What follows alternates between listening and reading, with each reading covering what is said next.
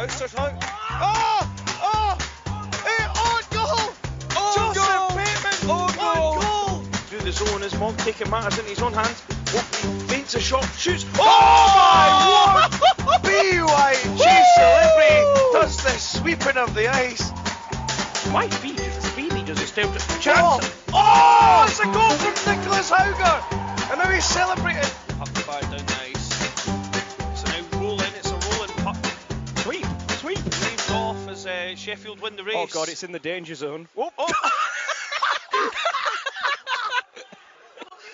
no, sorry. Oh, sorry. We're sorry, we're laughing. It's just, that was bad timing. So hello everyone, and welcome to another BIHA podcast special. I'm joined by London Dragons legend Callie Utisalo. Callie, I'm sure I've pronounced that wrong, so could you pronounce it right for the people and tell us how you are? Yes, so it's Kalle Uusitalo. That's Uusitalo, however you want to say this. So you can probably guess I've heard quite a few versions over the years of living abroad. And how are you doing during this mad period of our existence? No, this is great. Like you telling me that I'm actively encouraged not to leave the house. Like this, you know how people say on Instagram they live in their best life. I'm living my best life right now. Like this is great. I like working from home. I like being around, like just lounging around the flat, and in general, not necessarily moving around unless it's for hockey or for some other this sort of reason. Then yeah, this is perfect. I'm made for this. I was born to do this. And tell me, how many days have you went without anything apart from underwear on? I don't know. I lost count after like a week. No, I do have to wear a shirt, like a t-shirt normally, because we do have a couple daily video calls with work. So I usually have a t-shirt on, at least during the call. Brilliant. So we've done a couple of these sort of longer form podcasts, and it's so some of the sort of the true sort of legends that have played in the BIHA or been involved in the BIHA can have a more open forum to talk about their experiences of hockey and life in general. So we'll start off with the usual question: How did you get into hockey growing up in Finland? Well, as you can, you pretty much said it, is growing up in Finland. There's back then you still had longer winters. I know it sounds weird to say because I'm still only 30, but just over 30. But like I remember back in the days when I was 5, 6, 7 years old, around that age, we would I'm born mid-November, so on my birthday we would easily have like at least a foot of snow even down south. So the ponds would freeze over usually, and the lake obviously. I was lucky enough to grow up the countryside by a lake, so whenever the lake would freeze over, usually by the time of my birthday, usually at latest early December, then yeah, you just bring your skates, go on the lake until you can't see anymore, and then there's probably some sort of frozen bit of yard where you would have the yard lights on, and then you just continue slapping around the puck with some old stick that I got from my cousin, and yeah, pretty traditional story in that sense. And so what part of Finland did you grow up? You mentioned the south there. For those of us who are not the most geographically sound, where about in Finland is that you grew up? Well, I grew up in Kangasala, which is basically a suburb of Tampere. It's a different city. Tampere, which is about, I don't know, on the motorway, about an hour and a half in a train, give or take, from Helsinki. And not exactly north, but almost directly north. But it still stays in the southwest. So I definitely consider myself to be in the from the south of Finland. Finland is so long and it goes so far up north that. But I mean, again, in that sense, I was lucky that I grew up in Tampere, which is known as the cradle of Finnish hockey. The first artificial ice rink, Hakametsa, is there, and we have the two great teams, Tappara and Ilves, over there, who are a very storied history. So it's kind of hard to. It's kind of like being born in Manchester. you're either United or you're City, and like those are the two options. You can't say you don't care, because then you get beat up for that. You get in an argument over not having a team rather than saying the wrong team. So definitely huge hockey city. Okay, and what's your you obviously said you grew up in Finland, you played in the pods and things. What's your earliest memory of getting out on the ice? I mean, probably the earliest memories are, I mean, I started skating, I believe, when I was 4. And when I was 6 and I was going to school, and I met all the other kids from the, well, I say nearby because my closest friends live about 10 kilometers away, because I was, like I said, in the forest. So when I went to the like preschool and school, and I heard some of them are playing hockey, and then we got into that way and started playing like in the, I don't know what they called, squirts or atoms or whatever they called in Canada, like the youngest when we were 5-6 years old, in playing outdoors. Obviously there was not that many ice rinks and definitely not ice time for that, so just playing outdoors. There was just like a double pad set up nearby, about, I don't know, 15-20 minute drive away, where you would have these like different the two teams, Tappara and Ilves, they would have the junior system, so that they would have like in different parts of the city, you would have let's say like Tower Hamlet, like in, I don't know how well you know London, but Kensington would have a team, and then Camden would have a team, as in like per borough almost. Although the areas of the city were obviously smaller because, well, it's Finland and cities are small. But so you would play those so you would play against like the cross-town rivals almost. So that's the sort of way it started back then. I'm not sure exactly how it works nowadays, but I'm assuming it's something very similar to that. So yeah, those are the earliest memories. My mom driving, or my dad driving me at the rink, and it's minus 15, and you playing with like mittens underneath your gloves that are way too big, so you actually fit something warm underneath, because it just can't be outside in that cold. Almost like you're wearing shoulder pads, then you wear a jacket, and you wear a jersey on top of the jacket.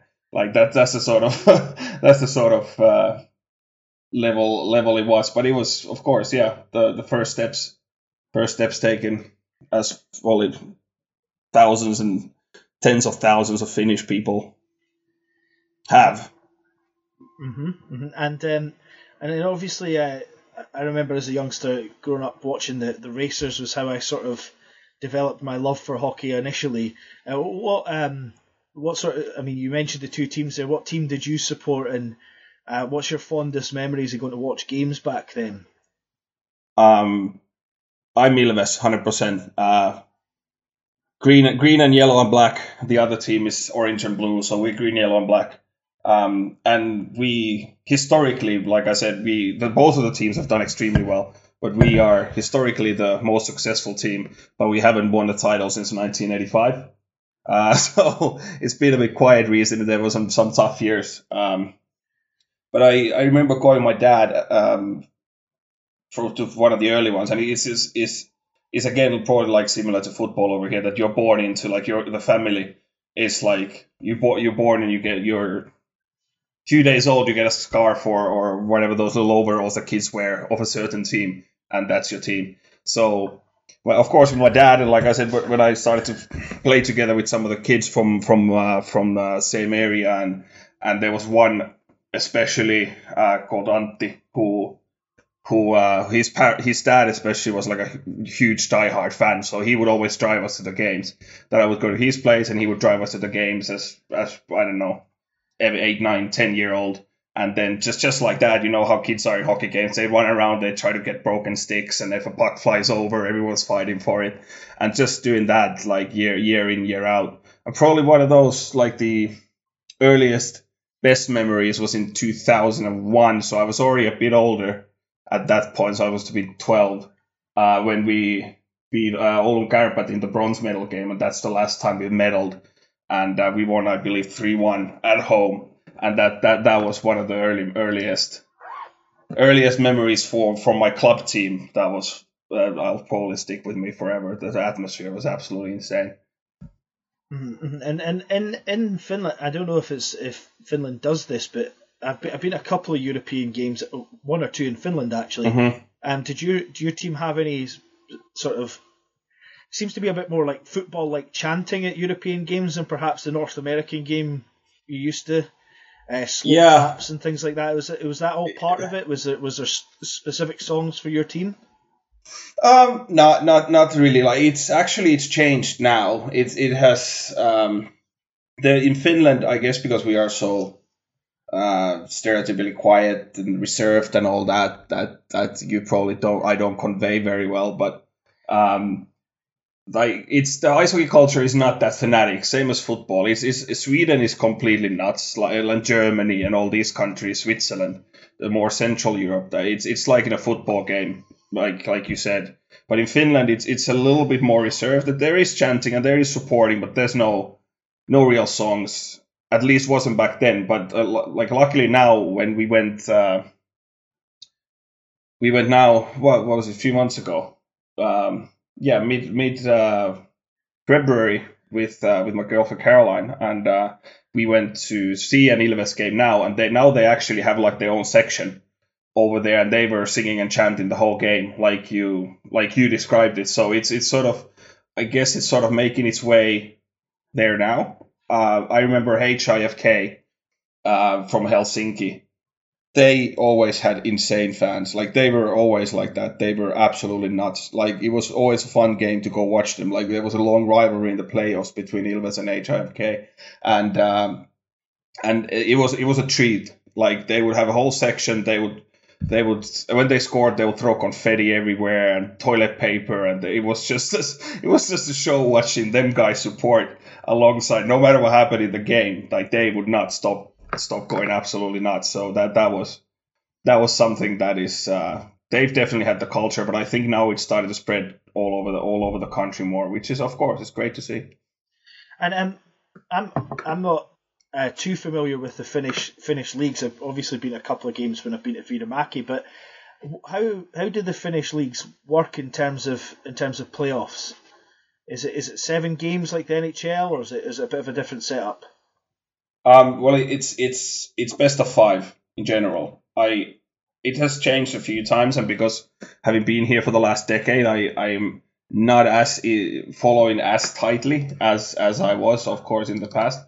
But the way it works out is that the top 6, so 10 teams make the playoffs, and the top 6 get a first round bye, if you will, and then from 7 to 10. So 7, 8, 9, 10, they play the first round of playoffs against each other, the best of 3. And then the 2 winning teams from that go to the top 8, and then you start the quarterfinals directly from there. So it has this weird sort of expansion bit at the beginning, or a little like an extended short playoff system. I think, I'm not exactly sure, but I think Germany has the same system. I'm not sure how many countries actually use that, but I believe I was listening to a hockey podcast the other day, Ray and Drek's hockey podcast actually, and they were talking about it. And I think German league at least has the same system. Someone will probably correct me after listening to this, but I'm not sure. And this is a simple question, I guess. Do the Finnish leagues tend to have a promotion and relegation, or is it just? It's the same teams. It used to. It's gone up and down a little bit. I mean, it was promotion relegation for a long time. Then they closed the league, and there was no promotion relegation. I think you have the way it works is that you have to create an application. You have to apply for like a super license. So you have to have a certain sized arena, you have to have this and that, you have to have a certain amount of money. I'm not sure what the exact requirements are, but you have to apply, and then if you are granted, then you have to win the lower league, obviously Mestis, and then you can get promoted if everything is. So there's no direct promotion relegation system, which is good because we would have been relegated for, I don't know, God knows how many times. So I'm quite happy about that. But again, when Jokerit left for KHL, that opened up a spot in the Finnish Elite League, and a team called Espoo Blues, they have gone. I think they still have women's team and junior team, but the men's league, I mean the elite team is they went bankrupt so many times, and they were reestablished, and they came up from the bottom, and they went all the way to the elite league, and then they went bankrupt again. So it's been sort of twisting. It's not a directly open promotion relegation, but there has been moving and shaking, especially in the past decade or so, because of teams folding and teams leaving for KHL and all that stuff. And just going from that, you obviously grew up in Finland and watching those games and things. Mm-hmm. What was your or who were your major influences in ice hockey that sort of developed the players you aspired to be, or was it your parents and stuff that pushed you to become mad into ice hockey more, or? No, I was doing quite a bit of all of everything when I was growing up, and for a long time when I was still playing, I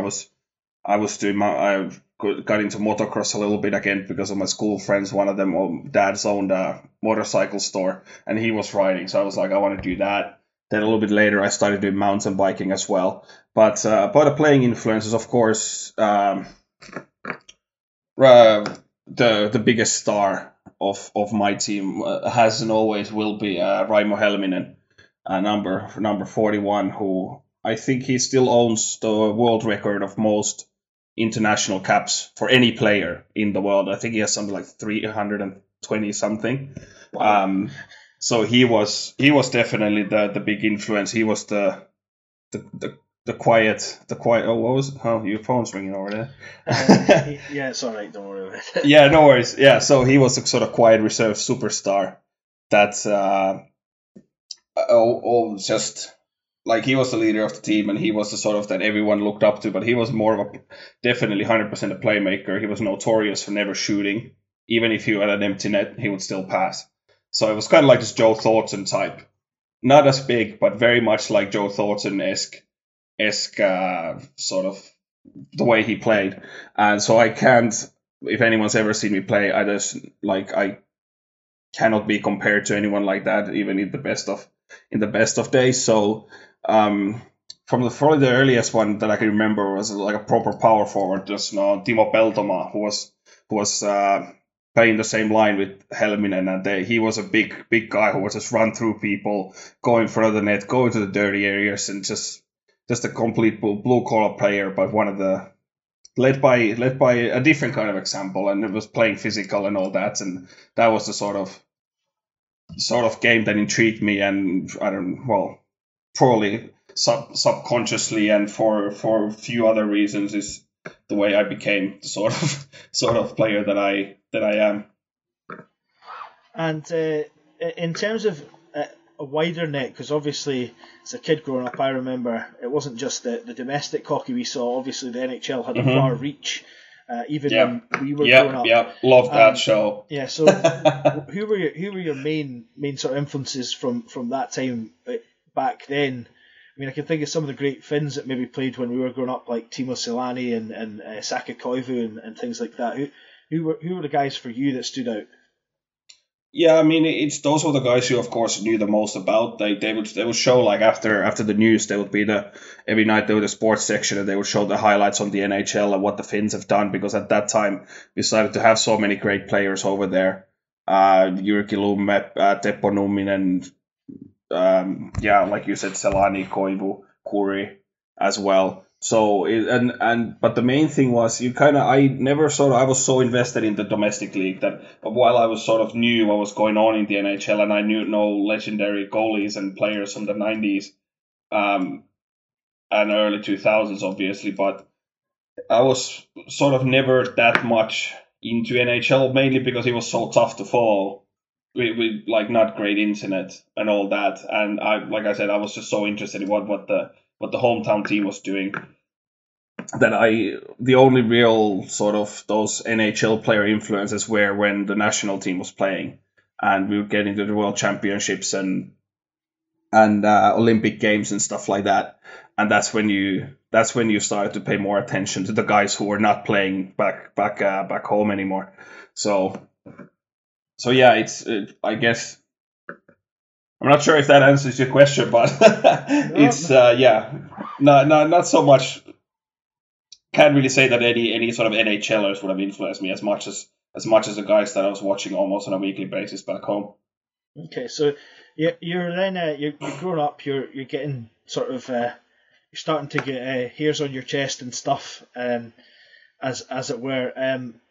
What are your fondest memories from playing sort of in Finland as a schoolboy age back then? I mean, probably the fondest memories were just playing so much. Like I was playing in the under-16s one year in Tappara junior system, but when we were training 9 times a week in the summertime, I pretty quickly realized that I'm probably not going to go pro. So I sort of gave up on that, and I came back to my my hometown team, the Eagles, Kisa Eagles, Kangasala Eagles. And the one weird thing that we have, I don't know if you have it in the UK or anywhere else for that matter, but in Finland, if you are born after 1st of October, you can play 1 year down. So I'm born 88, 19th of November 88. So I was allowed to play with 89s. So when I started to grow a little bit more, when I was like, maybe not third, well, you really start growing properly until I was like 13, 14. That was because my dad bought me a chainsaw, and he said that you're at that age where you now have to start taking care of the forest. I now know that was because he just didn't want to do it anymore, but he sold it to me. So he got me all the protective equipment, gave me a chainsaw and some gasoline, and said, those trees need to go. Cut them down, cut them into logs, carry them over here, then we're going to chop them and put them in the woodshed. So when I was doing that for throughout the summers, that had a shockingly quite a positive effect on my physique. So, and on top of that, like I said, I was doing all the mountain biking, so on the countryside, nothing else to do, so I would just go on 2.5, 3 hour bike rides on the gravel roads in the backwoods, just on the forest road where there's nothing else. You're more likely to run into an elk or a badger than anyone else. So just go enjoy the riding and cut down trees during the day. In the evening, you do that. You eat a lot of delicious elk meat, low in fat. Mama's cooking, so like, what isn't there to like? And after when you get back into the rink after the summer, you're in pretty good shape. So, like I said earlier, it's probably combination of a lot of things, but that definitely was that I sort of was given that sort of physical, can't really say enforcer role, because there was of course no fighting, but I was definitely playing like more like a power forward, super straightforward, play just up and down the wing, hit anything in front of you that is not wearing the same sweater. If it's a ref, then you run them over and plead not guilty. I do remember very vividly, we were back home playing a home ring. I don't remember who we were playing, but we were down a goal going to the third period. And I was playing the third line with a couple of smaller guys who were just like speedsters who just loved hitting people just for the sake of it. And our coach was drawing on the whiteboard in the locker room, and he was doing, first line you do this, and second line you go here. And then he looked at me and went, third line, Kalle, just run through everyone on there. And I was like, yes, coach. And that's what we did. And that was pretty much how it all went down for quite a few years of my junior career. So there's a reason probably why my personal skills and this sort of stuff didn't really develop that much, because I was just simply not required to use them, and I wasn't focusing on that. So I was focusing on shooting, shooting fast, shooting quicker, shooting harder, shooting more accurately, because those were the two things that I could get to where I need to get to fast. I could get there through people, and when I got there, I need to get a shot off very quickly. So those were the sort of three aspects that, I mean, I said, play to your strengths. Why not? Okay, and then you obviously 10 years ago, as you say, you moved from Finland to the UK. Yes, sir. Tell us how you found the Dragons. First and foremost, how did you manage to locate the Dragons, as it were? Well, I don't know if this is sort of public knowledge, but I was actually extremely close. Like it was almost a coin flip whether I was almost a Nottingham Maverick, because like when I was living in Jyväskylä after the military service, I was started to look. I had made the decision that I'm going to apply to London and all that stuff. And one of the first Vieromaki, I somehow found out about the Vieromaki camp, and I got in touch with Simon Hopkins at the time, and so and eventually one evening when they were over there, I drove and I took part in a scrimmage over there, and I haven't played that much because of the army and all that stuff. I just didn't really find a rec team that I could play with when I was in Jyväskylä, but like the people, I don't know if it was at that camp, but it was still pretty dominant on the ice, and Simon Hopkins, his eyes just started to light up, and he tried to really hard to lobby to get me to come to Nottingham, and the varsity game especially up there was a huge thing. I was like, oh my god, how cool would that be? But eventually then I settled for London mainly because of the company that I applied through, Kilroy Education. They made it so easy to apply to London unis especially. So that was the nudging point, but it was very, very close that I wouldn't be rocking the wrong side of taking the shoes off sweater. But yeah, so as far as London goes, like when I knew that I'm going to London, I did what a lot of guys do who come to London. I just Googled and I got into an email conversation. Dimitri Strucevic, obviously the big daddy who was still in charge in 2010 and 9. And I believe I spoke with Martin Lambert and whoever, and yeah, that was literally it. I just emailed them and started talking and gave a little bit of background, and I was definitely one of those overly enthusiastic kids just wanted to know everything and email every week, and they were probably thinking that, oh my god, this guy's gonna be an absolute pain. There's nothing, I was asking million questions I wanted to know everything in advance, how I got to the rink and like all that sort of stuff. So but yeah, worked out well in the end. Well, before I go any further, you mentioned it there, and I kind of forgot about it. It's something that could be of interest to people. How does the military service work in Finland? Oh, okay. So we have conscript, because Russia. So so it's 6 months mandatory, 6, 9, or 12 months. I think they've changed it a little bit around now, but the time still should be the same. So you can do it as 6 months if you just want to be a basic, whatever, cannon fodder type of guy. Just runs around with a gun or whatever it might you do, whether you're in the Jaegers or in the combat engineers like I was or whatever. But so 6 months the basic training, 9 months is for certain drivers and medics, and 12 months is for NCOs, so non-commissioned officers and officers. And I did luckily I was performing well enough to make it to the officer school. So I was quite, well, it sounds silly that I say now that I was quite heavy when I was in the army, because I've eclipsed those numbers ages ago. But I was weighing 108 kilos when I went to the military, and 3 months later I was weighing 83. So I lost 4 stone in 3 months. So that again, the physical training did its trick. And I eventually made it to the officer school, and the way the system is designed is actually, it's quite smart. That you first do the basic training, then you go to non-commissioned officer school, which is in your unit or regiment, and then the best ones from there, I think it's top 6 or 7% of the class of the whole country makes it to the officer school, and that a little bit depends on, I believe normally it's 98 days.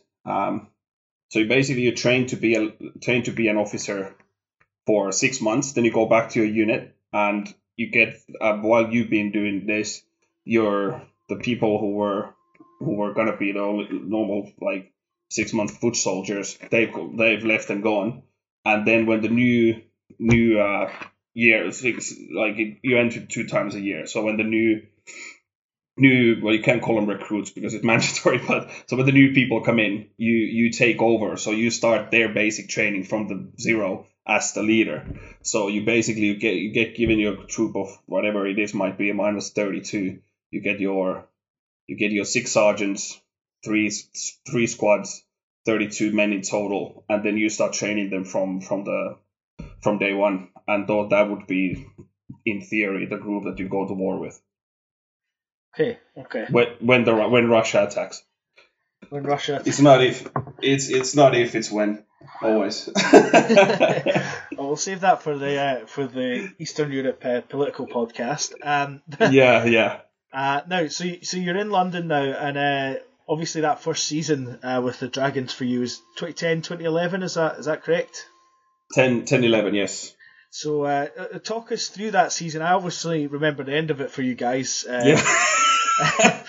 Yeah, you do. Yeah, but talk us through that first season and A, how it compared to being back home in Finland, and B, how much you enjoyed it or didn't enjoy it, if that's how you felt. But I mean, how did you feel back then?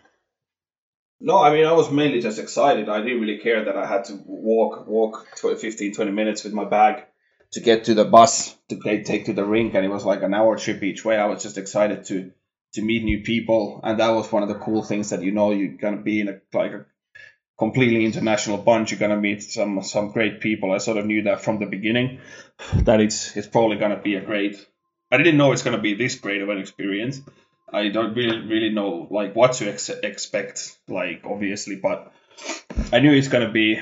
I was really hoping it's gonna be good, and it was. We had some great people, great players. Martin Lambert, Freddie Helander, Axel Nystrom, who then betrayed us and went to Oxford. Donnie McPherson, Suzanne was there. Suzanne McGoey. I know I'm not probably mentioning a lot of names, but those were the ones that popped into my head. I could list you all of them, but that would be pretty good podcasting. But yeah,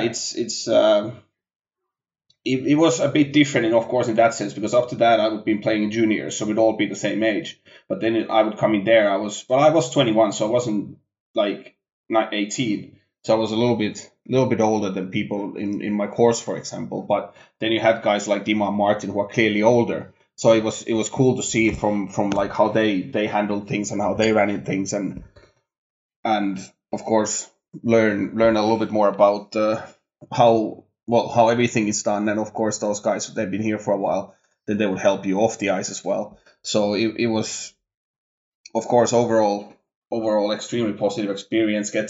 Immediately get in here, you get to travel the country a little bit more than you probably normally would if you would just be a normal student, and you go to the student bar and you go to the local kebab shop and go home and be hungover. Why not go to Oxford and then be hungover after that? Like, that was one of the aspects that I really enjoyed. Playing wise, it went great. I mean, we didn't win all the games, but I got pretty quickly installed into the Oxford-London rivalry. It's sort of, that's a funny one. You don't know anything about anything, and then the older guys are telling you that we hate these guys, and you're like, oh, I wonder why we hate them. And then you're on the ice with them for 3 minutes. It's like, okay, I hate them now too. So those are definitely one of the more memorable ones. The first game in Oxford, when I think we won 6-3 or 6-4, something like that. But the game ended in a massive brawl, as you do. And the brawl sort of came to a halt when Cody Punter and Maxwell Stetson dropped them on center ice. Literally, all it was missing was a spotlight coming from somewhere in the stands. It was perfect. It was like in Slapshot. Everyone's kind of just wrestling with each other, and everyone just stops mid-punch and just starts staring at these two, just throwing absolute bombs on central ice at each other. Referees don't know what to do because there's about 15 fights going on all over the ice. Luckily, nothing that bad came out of it. But yeah, that was not too many games into the season, so that was like, okay, we have arrived. I know what this is about now. And of course, that season, I know you didn't win all the games, so you got to the. I think it was released and it was put up as the super final. The video's probably still kicking about somewhere. Yeah. I mean, I remember that game. That was my first introduction to you. Yeah. I'm not sure you were my best friend at that time. I was a coach, of course. No, I wasn't a friend of anyone in any world team after that game. But I mean, it was a tough game. It was a difficult game. It went to penalty shots in the end. And if I remember correctly, did you not end up in the box a few times in that game? I did. There wasn't really anything that like special or spectacular, probably like some accidental chipping and stuff like that, until I think it was the last minute or so. Like there was some sort of scuffle in the corner with Freddie Helander, and I happened to be on the ice. I was not supposed to be on the ice with him because he's a lot better than I am. So, but luckily I was, because they started to get a bit physical, because Freddie being one of our better players, I don't know if they tried to just get him off his game, maybe get him to take a penalty at the very end of the game, going to shootout or whatever it was. But luckily I was at hand to, well, take the I think there was about 3 Edinburgh players in the corner, and just started flailing and threatening, and there was all sorts being thrown around, fists and insults and everything in the corner. And yeah, I got the 2+10 for I'm not sure if I got a 2+10 for roughing, but I got 2+10 for something. And then the whole little penalty box incident sparked after that, when you guys tied the game up. I believe at the very last minute. Oh, sorry, you didn't tie it up. We scored, and the goal was waved off, and that's when I saw red a little bit in the penalty box. And that might have been when the crazy Viking came to light. Yeah, is that correct? yeah. I mean the whole. I think it was one of those that he was sort of brewing the whole season in a way that we sort of, because like I said, we had so many good players, offensive like talent, that even though like the guys who I was playing with, Eric Sewell, like I know it's funny because it's Australia, but he Australian national team, and Kelleher Lynch, who was not a bad player at all, but they were 2 very young Canadians, and then they slotted me in there. So we were kind of like the Bash Brothers, that we were just running through everyone, and if you needed physicality, we would go out there. We didn't even know if the puck existed. We would just take the logo in the chest and run our shoulders to it as hard as we can. And that was the MO of the whole season. So it was kind of hard to turn off for the biggest game of the season. You know, it was I wasn't gonna just start changing my playing style. So when something started, I got involved, and I mean, granted, that was probably boiled a little bit over, that I tried to climb over the plexiglass out of the penalty box, but you know, I wasn't thinking straight, and you know, it was the championship was on the line. What it was supposed to do. Yeah. And as history would have it, I think your game was decided by a shootout of, and if I remember right, it was sudden death penalty shots. So yeah, a bit of a weird way to decide it, but you guys obviously got the better of it, and that was your first national championship, but not your last. Yeah, no, that is actually, I always tell this story after a few beers with the boys. That's the goal. That was actually, I think it was the first or the second game that a Dragons legend called Don Needham played. And that is my number one favorite sports memory of like a sporting situation that I have been involved in. It was just absolutely breathtaking arrogance when he hopped onto the ice for the decisive shot.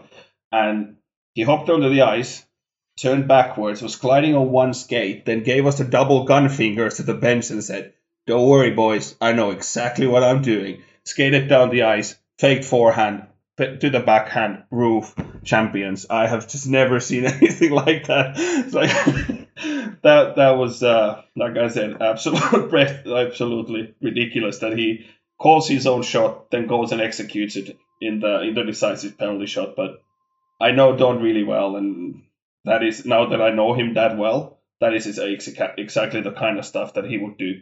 So that was my introduction to true Don Needham back in 2011 inside Sheffield.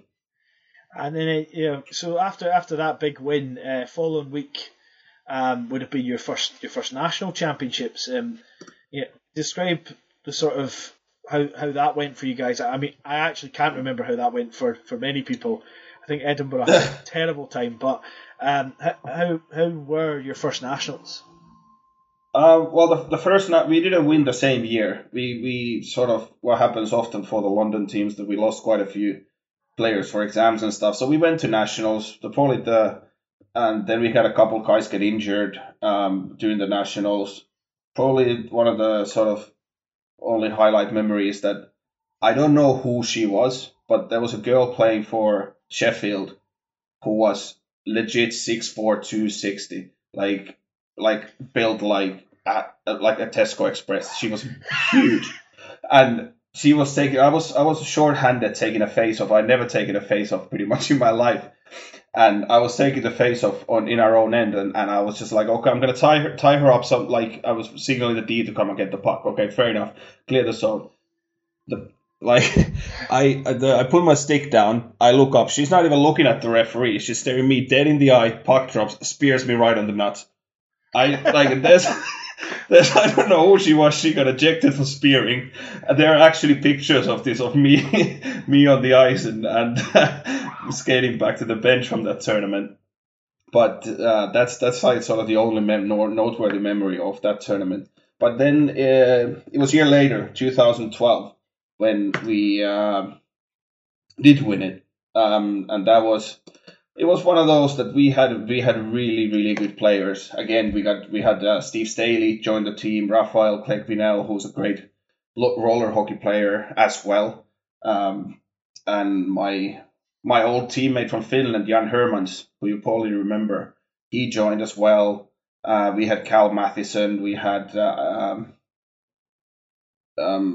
Alain Blattler from Switzerland. We had so many good players, and of course Lukas Fridlika was playing as well.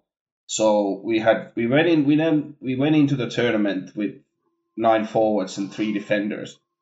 So we were not expecting great things, but we got absolutely ridiculously lucky with the group draws. So because I don't know why, but we didn't have we didn't make the final. I think Oxford took it that year. So we were drawn into a group where they had the bottom 2 teams from North and South and us. So back then, where there was way more like the difference between the top teams and the worst teams was huge back then. It wasn't like it's now in South where like anyone can win at any given moment. Whether it's Cardiff is really good now and Cambridge, Oxford, like. It was back then, if you didn't score a hat-trick against Cardiff, you had a bad game. Like that was my measurement for those games. So we were really lucky with the group stages. So we got an easy group. We had a long rest before the semi-finals, and then we also had a goalie who was Chantal Tippett, and she is about 4'0", but the quickest goalie you'll ever see. So we had her in net, and we had a nice calm bunch as well. So there weren't a lot of partiers in the team, which was good because everyone usually goes out, but we literally had like a couple beers at the hotel. We watched some NHL, ordered pizza, and went to bed early. So we were actually fresh to play the next day. So everything just fell into place, and in the semifinals.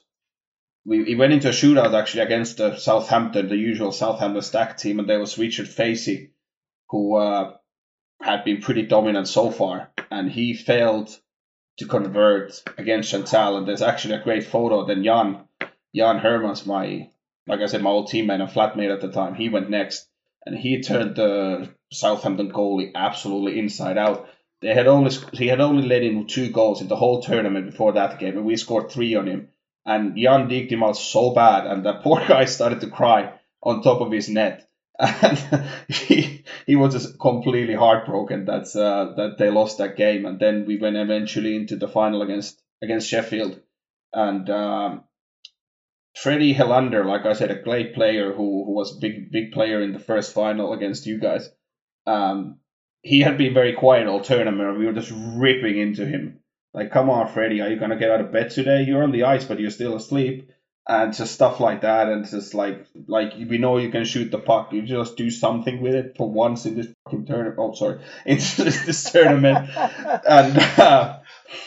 And then in the final period, we were down 1-0 and just trying to defend with 3 defenders. And I believe we have one player who got ejected in a very questionable call in the semi-final as well.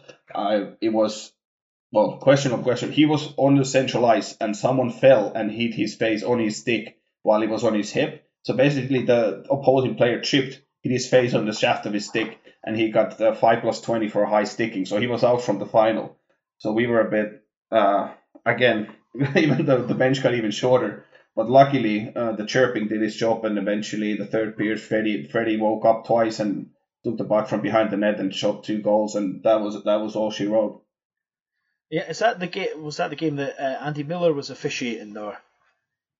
That was not the super crazy final. That was like 2 years after that, or the next year, where we almost got the double. When that Sheffield player, and that was Andy definitely, when that Sheffield player got 100 minutes of penalties from that one situation. Yeah, I mean, Andy's he's not known for riling people up the wrong way. No, he's a very mild-mannered man always. So, you obviously you played a bit. I think you won one more playoff final against Edinburgh again. Yes. And that time I was the head coach. I think it finished 6-5 after another. It was. We had very high scoring, very entertaining finals. The first one was 5-4, and then it was 6-5. So. Good ones for the neutral, I think. Certainly. Yeah. and it was a pity, I think, that some of those were perhaps pre live stream days. Yes. Just for the caliber of game that we could have shown people. Yeah, I mean, those games would have been absolutely unreal to show in the live stream. Yeah. Yeah. So when do you eventually retire from BIHA playing? Well, that was 14-15. So we won. 14-15 was as much we had like great teams. The 14-15 team was that was something else. We had probably the most stacked team that I've ever seen in BYHA. It was absolutely stupid. We had Corey Kaunisto. You remember the guy who came from Northern Michigan in the green shorts and was just running circles around everyone. Of course, we got Ethan Pollock. We had Mikey Bella and Matthias Christiansen was still there. Clive Renault, my good friend, he was now behind the bench. I believe Sam Heyman was still playing. We had Andrew Bulovsky was playing for us. That was the year when Nottingham was touted as the best team in the country, and then we dusted them a little bit in the final. That was that year. It was just the whole year was so much fun. Like I've never been on ice with that much talent on a weekly basis, and that was a sort of a great way to go out.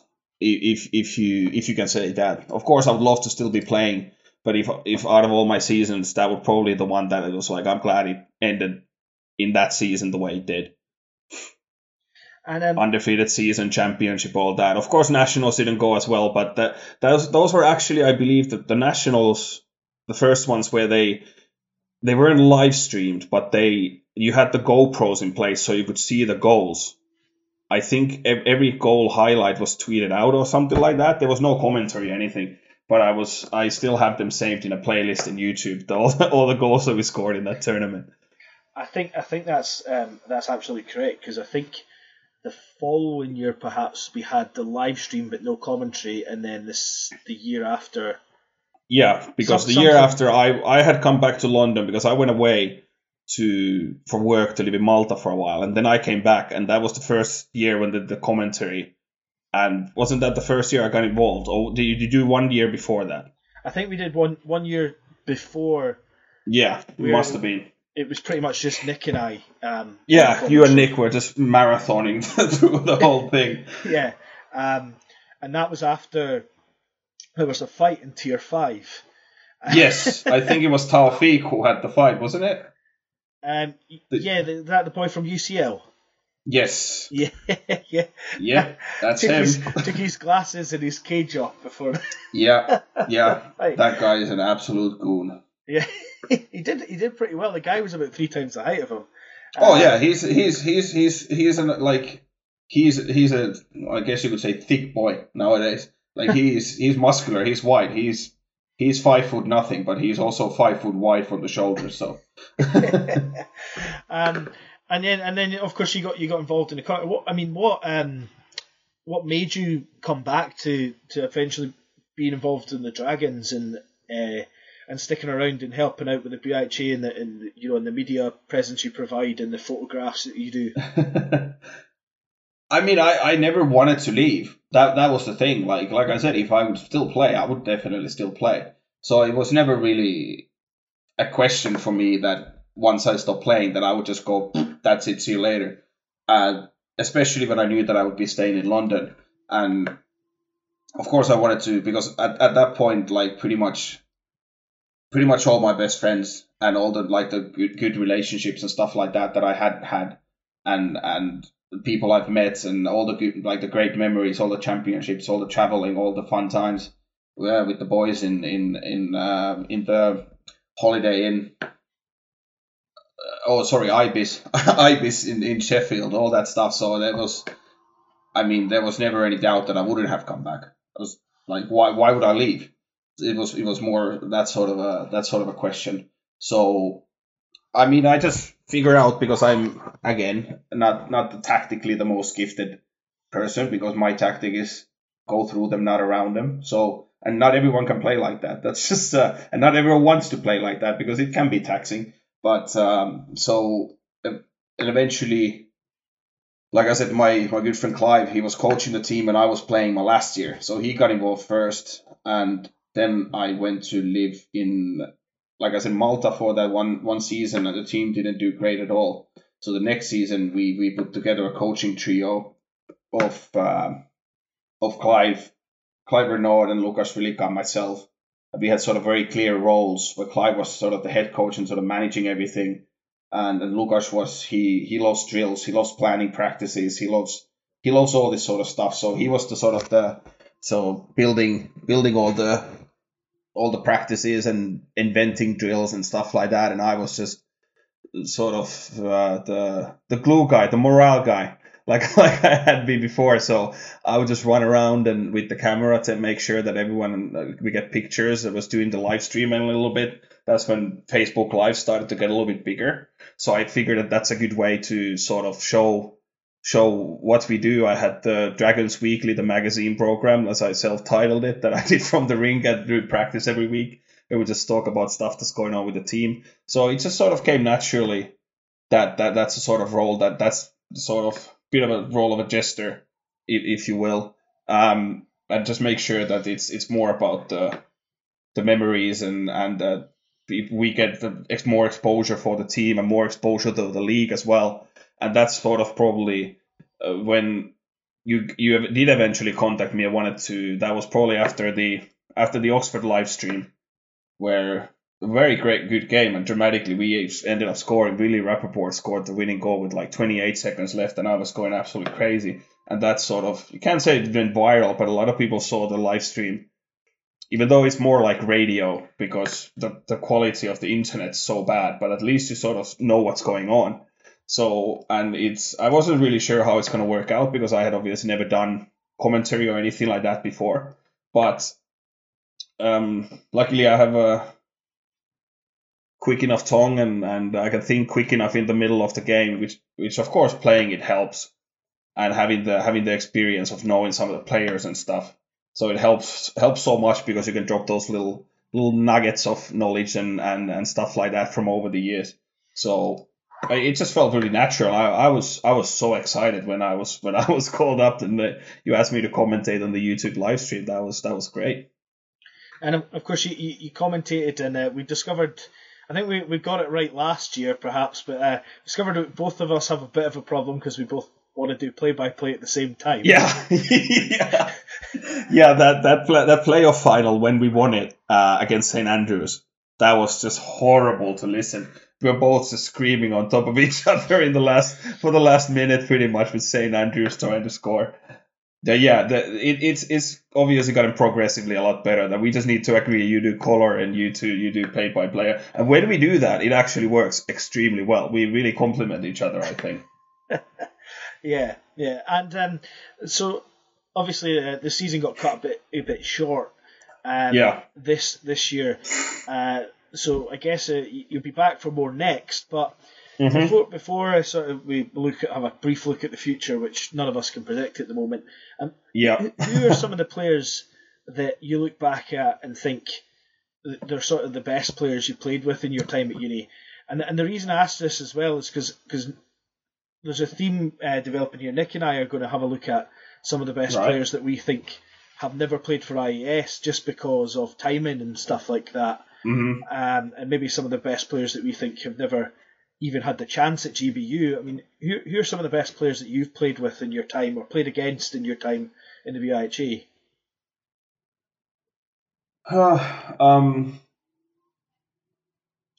well, from the Dragons, obviously pretty, like I mentioned them a few times. Freddie Helander, just absolute.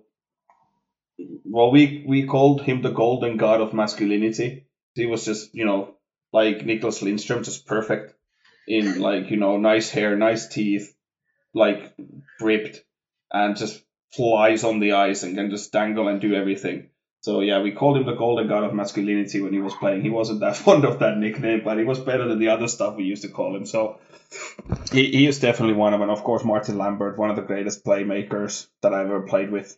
Not the fastest guy, definitely not the biggest guy, but if you're anywhere even remotely open, he will find you. Now, before you go on, Martin Lambert, despite his name, was he not Czech? Or yes. That's right. Yeah, apparently for some reason last name Lambert is. Yeah. Yeah, apparently it's a Czech name for some reason. Go on. Sorry, I interrupted you there. I just no, that's fine. So yeah, definitely those two from the early years. Of course, Sonny McPherson. He played in the Ontario Junior Hockey League for Peterborough Pete's Junior, not the OHL team, but the one below that. So he was an unreal goal scorer. And of course, well, you know Lukas a little bit from the IS days. He's one of the better defenders. Jan Hermans, Matthias Christiansen. We had so many great players over the years that it's kind of feels silly to list almost all of them. Mm-hmm. Steve Staley. From forward, of course, Corey Kaunisto, Ethan Pollock. Drawing a bit of a blank here now, but like I can send you a list after I've looked at it again. But of course, Sam Heyman can be son of Sam Heyman, Big Sam, who's actually he's now backing ice. We were supposed to have an alumni game just before the lockdown started, so we're looking forward to that. I got Sam back on ice again after quite a few years of hiatus. But yeah, we've had quite a few, and that's why it's been such a joy, because it's so much more fun to play when you're playing in a team that, of course, is doing well, and it's everything is more fun when you're winning and you don't have to be sort of worried about, or not worried about, but like it's when everyone's at the same level, if you will, that there's no great gaps in the skill within the team, so it just makes everything, practicing and playing so much more enjoyable. Yeah, and obviously, as you mentioned, the season got cut short there, and I'm hoping myself we'll be able to organise some kind of fun events when this is all over, whether it be some kind of invitational game, draft tournament. Yeah, invitational tournament, draft tournament, whatever it may be. That would be awesome. Mix in a couple of old timers there. I'll lace them up. Yeah, it'd be good times. But I mean, obviously, when this is over, you'll be looking forward to hockey coming back. But I mean, what else are you looking forward to from the real world once all this lockdown is over? I mean, like I said, I'm quite content the way things are. But of course, it would be nice to just have the freedom to go to the park with your friends, throw a baseball around, or I don't kick a football, I don't like it, but yeah, throw a baseball around, have a couple of beers in the sun, and just that's really the only thing. Just being out in the parks and stuff. I mean, and hockey, like you mentioned. But apart from those two things, I wouldn't mind if things would stay like this for the foreseeable future. Like I said, I'm really enjoying this. And in the Dragons moving forward, I mean, there were close this year to maybe having a women's team in nationals and things. Yeah. I mean, how is the sort of women's side growing? It's an interest of mine is women's hockey. Obviously, starting a women's team in Scotland. How is the women's side of things going down in London? Yeah, it's going all right. Like we had always a lot of girls who joined the C team. So so there's loads of them down there. Like And of course, Emmu Salois, she kind of played with the B team, and then she became the captain of the C team for this season. So they've actually for 2 years now they've had a girl as a captain in the C team, which is nice, obviously. And this year our B team was so stacked. Like the B team was just so good that none of the beginners were able to make that jump, at least not this year. But you never know. You never know what happens, and if this sort of influx happens, and at least majority of them stick around who played for the C team last year, it's looking very good. And luckily now the sort of way we have our practices organized is we have a longer session on Friday evenings at 8:30. So we start with just the C team on the ice, and then we combine B and C team for an hour, and then we do a B team in the end as well. So we get a lot of people who are able to help out the beginners. They get to see the way more experienced players are doing things, and so I think it's been hugely beneficial. We have a good coaching group. We have 2, 3, sometimes 4 players on the A team come on the ice as well. I run the practices and run the show over there, but those guys are there helping out with everything and setting up and giving little tips to the players of all experience levels. And I think it was a really good system. I managed to get together from that point of view for this season. So hopefully we can get something like that together next season as well. And of course we have looking even further in the future, we have the new Lee Valley to look forward to. They say it's going to be ready in 2021, so we're probably going to be moving in 2023 earliest. I don't know if you've heard about this project at all, but I've heard some murmurings about a possible dual pad rink in London. Yeah, that's happening. Yeah, that sounds good to me.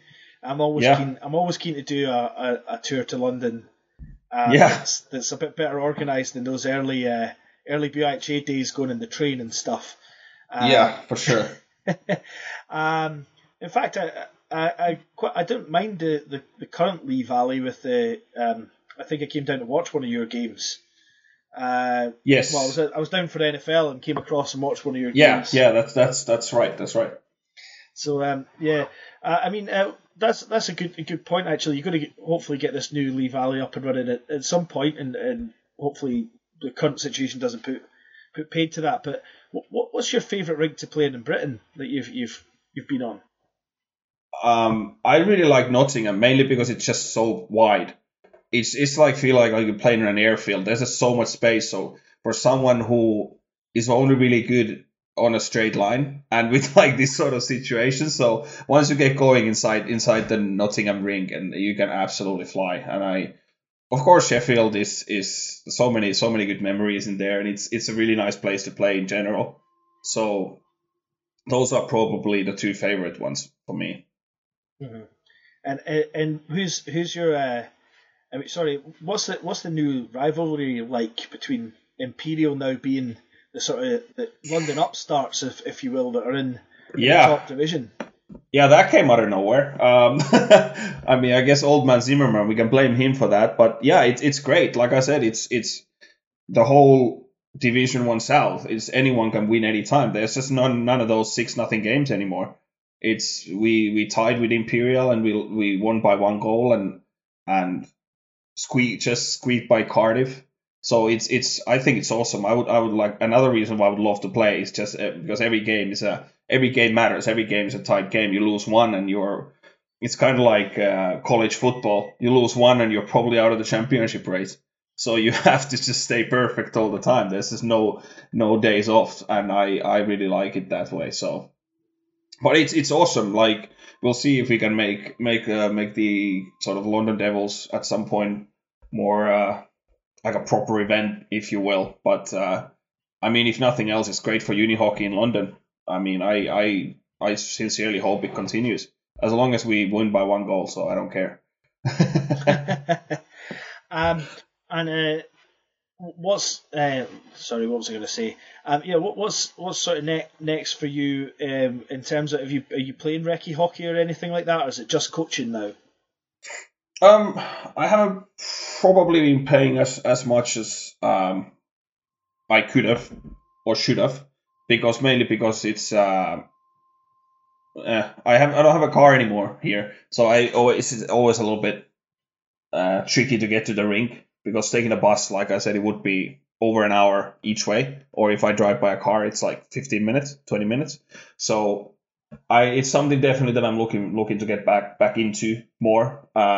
Although I really do enjoy the coaching bit, and I do get to get on ice a lot more during the season. I was focusing so much on the BNC team that I wasn't really involved in the A team much this season at all. But we'll see how that develops next year and all that. But I mean, I am, that's one of my sort of goals, that once this gets back on, I will try to get on ice, like playing wise, at least once a week. Probably in the summertime it could be even more, because there's loads of ice time here, because a lot of teams tend to keep the sessions, but there's just not enough people, so they're scrambling for players. So like ironically, during the summertime in London, ice time is you have so much, you could be on the ice 4 times, 5 times a week if you have the money and the time to do it.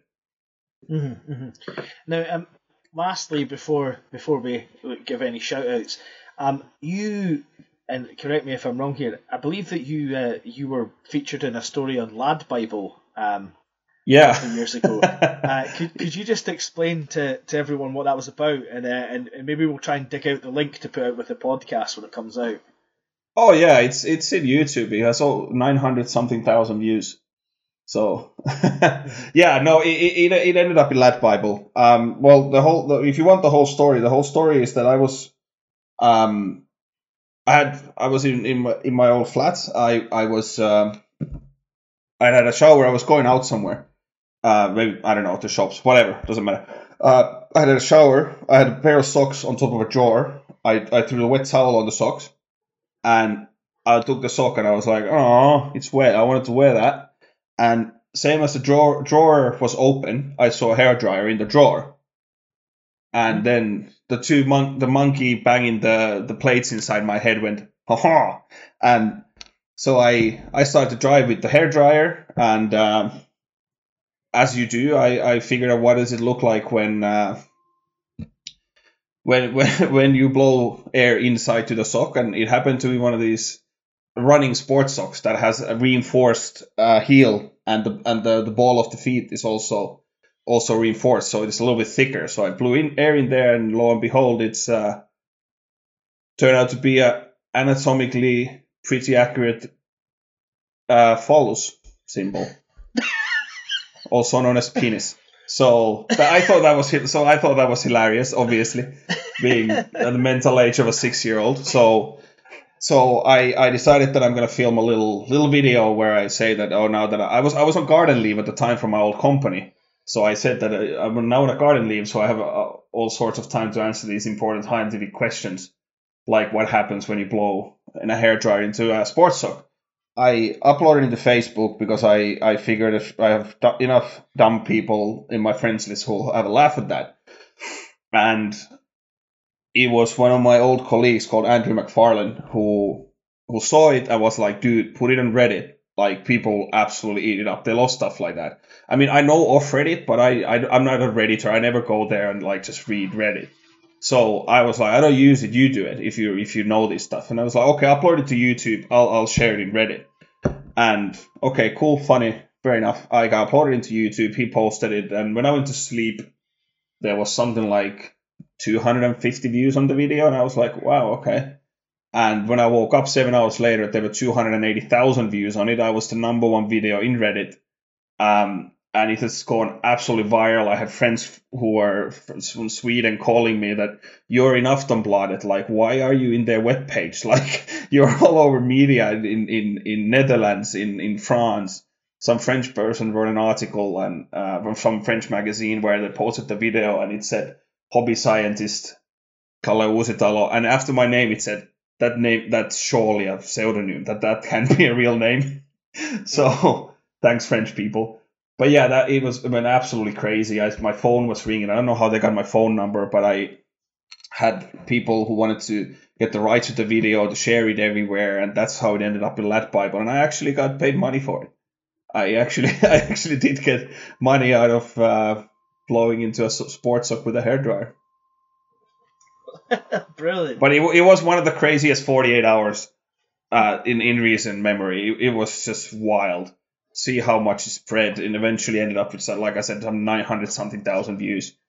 And this all of it happened in 2.5 days, and then it was deleted from Reddit because I didn't know that. But like I was the most watched video on Reddit for 3 days, and then when I sold the rights, apparently for some reason Reddit doesn't support videos where you like sold it to a third party for like advertising gains. I don't know what that is about, but that's what the reason. And I found the thread actually, so it's still there. And the biggest argument that they had online was where am I from? Where's my accent from? And there was a dude who was making a very convincing case that I'm definitely a Native American. And I was like, you see my blonde hair? I don't think that's gonna fly. That actually reminds me that we had a Swedish guy that played for the Eagles called Gus. And he was first introduced to me. We were actually going on a road trip, and it was back in the bad old days where, there was no Glasgow, there was no St Andrews. So if you were in Scotland, you could play for the Eagles. And I remember we had a trip to Birmingham or something, and we didn't have many players. So this guy said, "Oh, I know this guy called Gus. If you register him, he can play." So we registered him, not even knowing anything about him. He turns up and was like, "What's your name, Gus?" Get down there, write the team sheet out. I'm like, "What's your full name?" He's like, "Gustav Lang." I was like, "I thought you were Irish." So it's easy done in that respect. Yeah. There were some wild suggestions. Just a couple of things before we go, a sort of lighter note and not a hockey note. But have you got any sort of Swedish rock bands or anything you would recommend for people to check out? During lockdown's a good time to discover. Why would I know anything about Swedish rock bands? I mean Finnish rock bands. That's because I mentioned Jesus Christ. Sorry. I think we're done here. You got any Finnish rock bands or anything you would recommend for people to check out? I'm not really that familiar with any current Finnish rock bands or Finnish anything in general. I do know some older stuff that I think there still must be still going, but like heavy metal rock. Children of Bodom, obviously. That's a very good one. What was the other one? I'm just trying to look here. And if someone doesn't know, it is actually a Swedish band, In Flames. That's very good if you're into heavy metal. Diablo. That's a Finnish band called Diablo. They have some really good heavy metal that I used to listen to when I was in my teens playing hockey, getting pumped up for a game. Okay. Those are like my top two picks. You probably knew that one of the other nicknames is Techno Viking, that I'm more into the electronic music in the recent years. Until now, I've gone back to listening to 70s and 80s music for some reason. It just seems to like change every decade. I seem to be listening to different kind of music. Okay, and the last one, which is a question just specifically for you. What's your favourite meal on a road trip? Are you where's your favourite place to stop on all these road trips you've been on? I'm a big McDonald's guy for sure. McDonald's or Subway, if available. Those are like the two favorite ones. Although I have to give a shout out to Simon Donat, who I think I played with him. Played with him 1 year, and he has been a sort of a staple. This goofy French dude, and he broke some sort of world record. He ate before a game. We were driving to Cardiff, and we stopped before the game, and he ate £18.60 worth of Burger King on his own before the game. It was like a whole tray of food, and we were like, "Oh, you bought for the whole table?" It was like, "No, just for me." And he killed it, and didn't play very well, shockingly.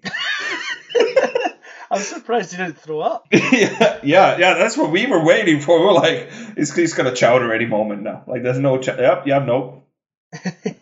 Yep, no, he didn't. So credit him for that, but absolutely shocking. Simon, you should be ashamed of yourself. Excellent. So before we go, we've taken up quite a lot of your time. That's fine. What do I have to do? My girlfriend seems to be still working, or watching Simpsons. It's always one of the two, so I have time. Well, there's enough Simpsons back catalogue to keep you occupied. Yeah, no, she has Disney Plus access now. I believe her sister got it, so she's been watching like from the newest to oldest for some reason. Yes. All the Simpsons. There's like 30-something seasons, so it's yeah.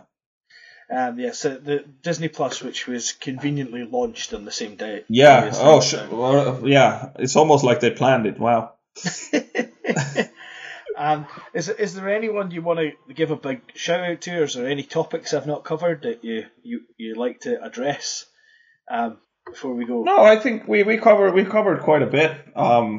Obviously, when you talk for an hour, you can cover quite a few aspects. But yeah, no, I mean I've given loads of shout outs already. I've been sorry for those whose name it didn't pop to my head immediately. It's I'm not very good at thinking while I'm talking, so it's more of a sort of flow of consciousness, or either comes out or it doesn't. That's when I always miss things out. And sometimes something controversial comes out, as you would know. But no, it's just yeah. Of course, all the Dragons who are listening, and everyone else who are in the BYJ ranks. It's feels like a one big family nowadays, and the more you're in it, it's you get to see the sort of the similar faces who are around for a longer time. So it's nice. It's good to see that they are alongside the actual committee and a few other individuals. It's good to see that there are people who want to see and work with and improve the uni hockey in the UK. So shout out to everyone who does that, and everyone else as well. Well, thank you very much for your time, and I'll say on behalf of the BIHG to everyone listening, and to Callie and to all your family and friends, take care and make sure you wash your hands. Absolutely. Yeah, loads of hand washing.